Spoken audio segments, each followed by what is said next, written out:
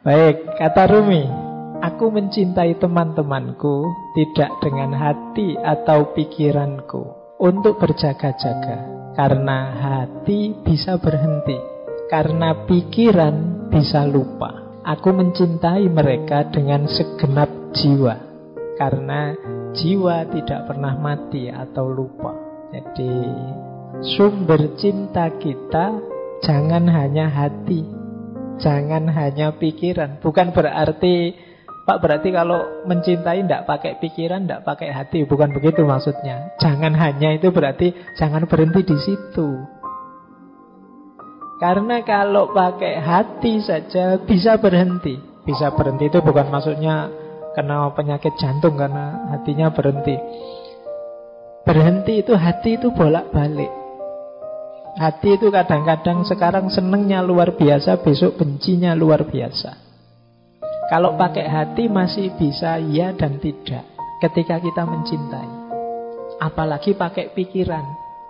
Pikiran bisa lupa.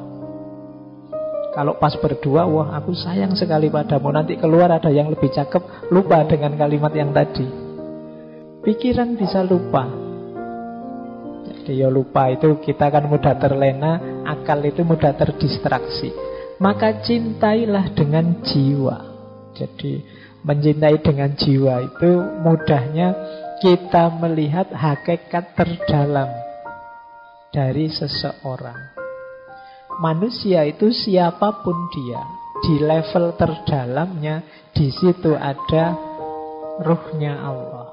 Wa nafakha fihi min ruhi. Yang di situ ada citranya Allah. Jadi pertemuannya tidak hanya pertemuan dua akal, tidak hanya pertemuan dua hati, tapi juga pertemuan dua jiwa. Makanya dalam bahasa Inggris istilahnya soulmate. Belahan jiwa, tidak sekedar belahan hati. Apalagi belahan pikiran. Tidak.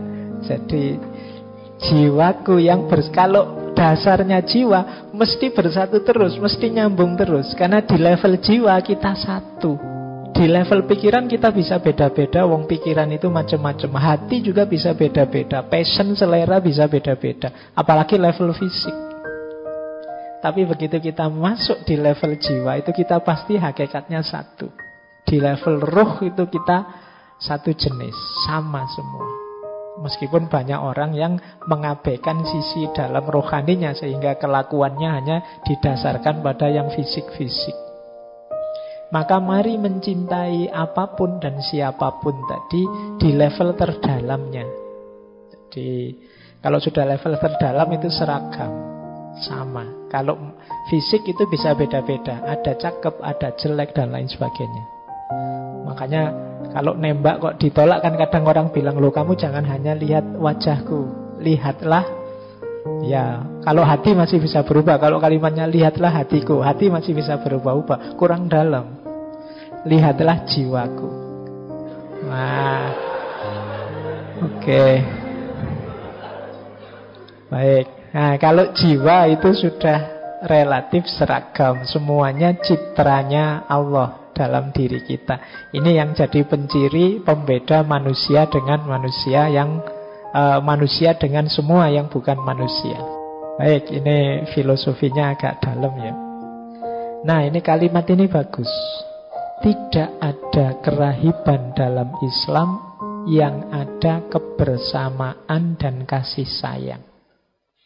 Nabi Shallallahu Alaihi Wasallam selalu bertindak atas dasar kepentingan bersama. Karena pertemuan para roh memiliki pengaruh yang besar dan penting. Sedangkan kesendirian dan mementingkan diri sendiri tidak ada manfaatnya. Jadi kalimat pertama, kata pertama tidak ada kerahiban dalam Islam itu sebenarnya ingin menegaskan bahwa dalam Islam semua orang itu dipandang setara. Setiap manusia dianggap bernilai. Jadi tidak boleh level. Manusia itu tidak boleh ada yang diposisikan level. Ini manusia posisi tinggi, ini manusia posisi rendah. Karena satu-satunya di atas makhluk itu Khalik. Kalau ada makhluk yang kita posisikan di atas makhluk, itu berarti ada makhluk yang posisinya setara dengan Khalik. Kalau dalam Islam ini namanya musyrik. Maka iya, para ulama penting, guru-guru kita penting, tapi dia tidak di atas kita. Hanya memang fungsi dan peran serta jasa mereka besar.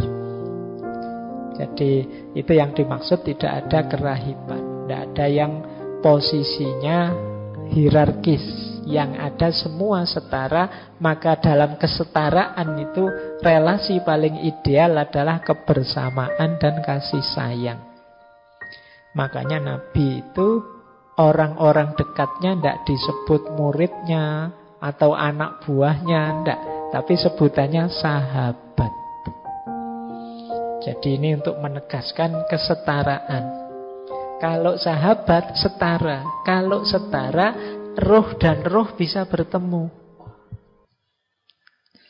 Jangan merasa enak kalian lebih tinggi dari yang lain. Misalnya merasa, Pak saya lebih penting kok Pak, Pak saya lebih hebat kok Pak. Itu berarti kalian memposisikan diri lebih tinggi dari yang lain. Kalau kalian posisikan diri lebih tinggi seperti itu, kalian akan sendiri dan kesepian. Ruhmu tidak punya teman, jiwamu tidak punya pasangan.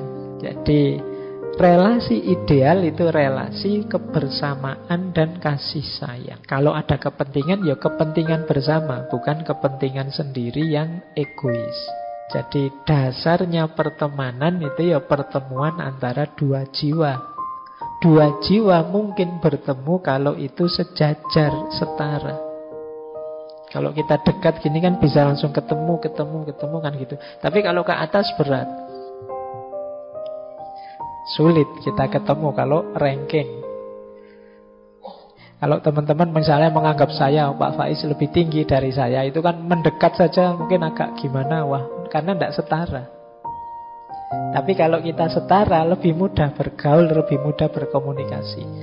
Makanya coba teman-teman membaca sirah itu, riwayatnya Rasulullah itu, dengan para sahabat kan sangat akrab, dekat, karena positioningnya setara. Banyak momen, banyak peristiwa baik yang serius maupun yang menggambarkan keakraban, suasana kemanusiaan banyak. Kenapa? Positioningnya setara. Baik, jadi ini rahasia persahabatan. Jadi yang ada adalah kebersamaan, kasih sayang, dan kesetaraan. Kok di antara sahabat merasa level? Yo, dia sahabat saya sih Pak, tapi saya lebih tinggi Pak. Dia selalu nyontek, saya yang diconteki terus misalnya. Kalau ada level begitu, dua jiwa tidak akan bertemu.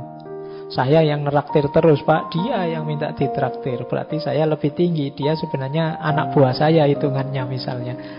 Ini tidak mungkin persahabatan, tidak mungkin dua jiwa bisa bertemu. Maka kuncinya persahabatan, pertemuan dua jiwa. Posisikan diri kita setara di hadapan sahabat-sahabat kita. Jangan merasa lebih tinggi, jangan merasa lebih jago, jangan merasa lebih benar, dan lain sebagainya. Baik, saya lanjut.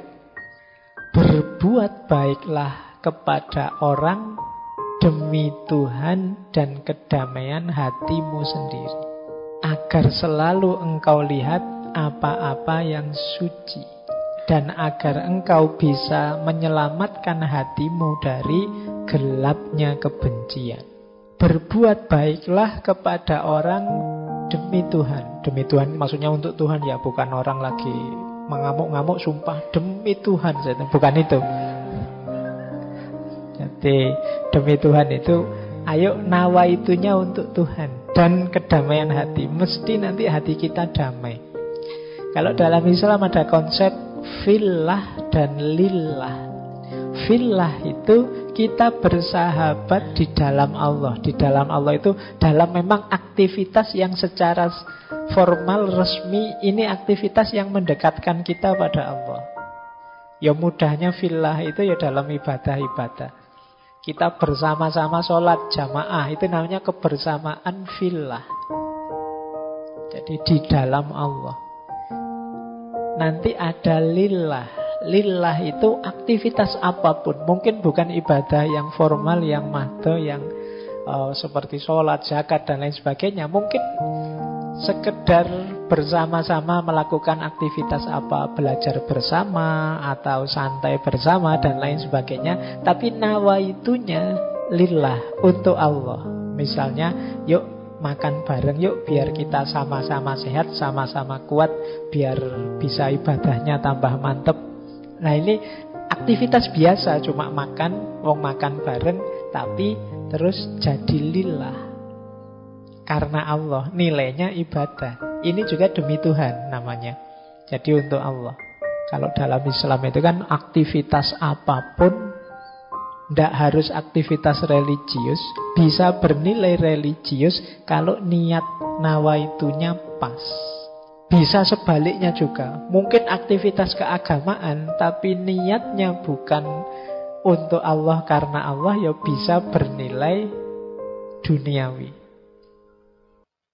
Jadi ini maka penting faktor niat ini. Mari kita bersahabat itu konteksnya sepenuhnya fillah dan lillah. Kalau bisa begitu, akan ketemu dengan kedamaian hati kita, lebih nyaman. Tidak lagi relasi saling menaklukkan, menundukkan untuk pamrih-pamrih kepentingan yang macam-macam. Ini hanya untuk Allah saja. Lillah. Karena kalau tidak lillah nanti kita hanya dapat lelah. Ya, kalau ada, wah lelah aku meladenimu ini, oh berarti belum lillah. Kalau lillah tidak mungkin hasilnya lelah. Baik, bahkan yang sepele-sepele dalam Islam itu ya bisa bernilai sangat mulia. Ketika apa? Niatnya pas. Sekedar makan di angkringan habisnya 6.500, itu bisa sampai ke surga. Kalau niatnya pas. Pak, saya makan ini Pak, saya tidak ingin berlebihan makannya, saya 5.000 sudah cukup, tidak perlu kekenyangan. Biar nanti malam saya bisa tidur nyenyak, terus bisa bangun sholat tahajud. Loh, angkringan aja bisa membawa ke kemuliaan. Jadi itu contoh. Jadi apapun bisa lillah, apalagi yang fillah tadi. Nah, segala sesuatu jadi disambungkan pada Allah. Itu yang kalimat ini, agar selalu kamu lihat apa-apa yang suci. Kalau kita sudah bisa begini, selanjutnya apa? Hati kita akan selamat, bersih dari kebencian demi kebencian.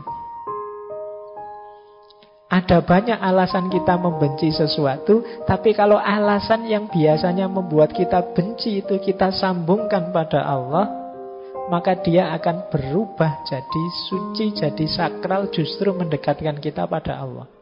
Misalnya ada orang yang kurang ajarnya luar biasa atau jahatnya luar biasa. Loh, itu kalau kita berhenti di fenomena kejahatan dan kekurang ajaran itu, lahirnya mungkin kebencian demi kebencian. Batin kita tidak selamat. Akhirnya apa? Jahatnya orang lain menjadi sumber buruknya kita. Dia yang jahat, kita yang benci. Kan akhirnya kita juga ikut jelek. Wong kita memelihara kebencian dalam diri kita. Biar tidak begitu apa? Posisikan dia seperti tadi, dalam konteks fillah atau lillah tadi. Oh iya ya, memang Allah itu yang mengatur segalanya, menciptakan segalanya, termasuk keragaman manusia. Ada orang baik, ada orang jahat. Ya kuasanya Allah, ujian bagi kita. Ini kan nanti urusannya terus ke atas. Jadi justru jeleknya orang lain jadi sumber keselamatan kita. Kenapa? Kita membacanya secara fillah dan lillah, demi Tuhan tadi.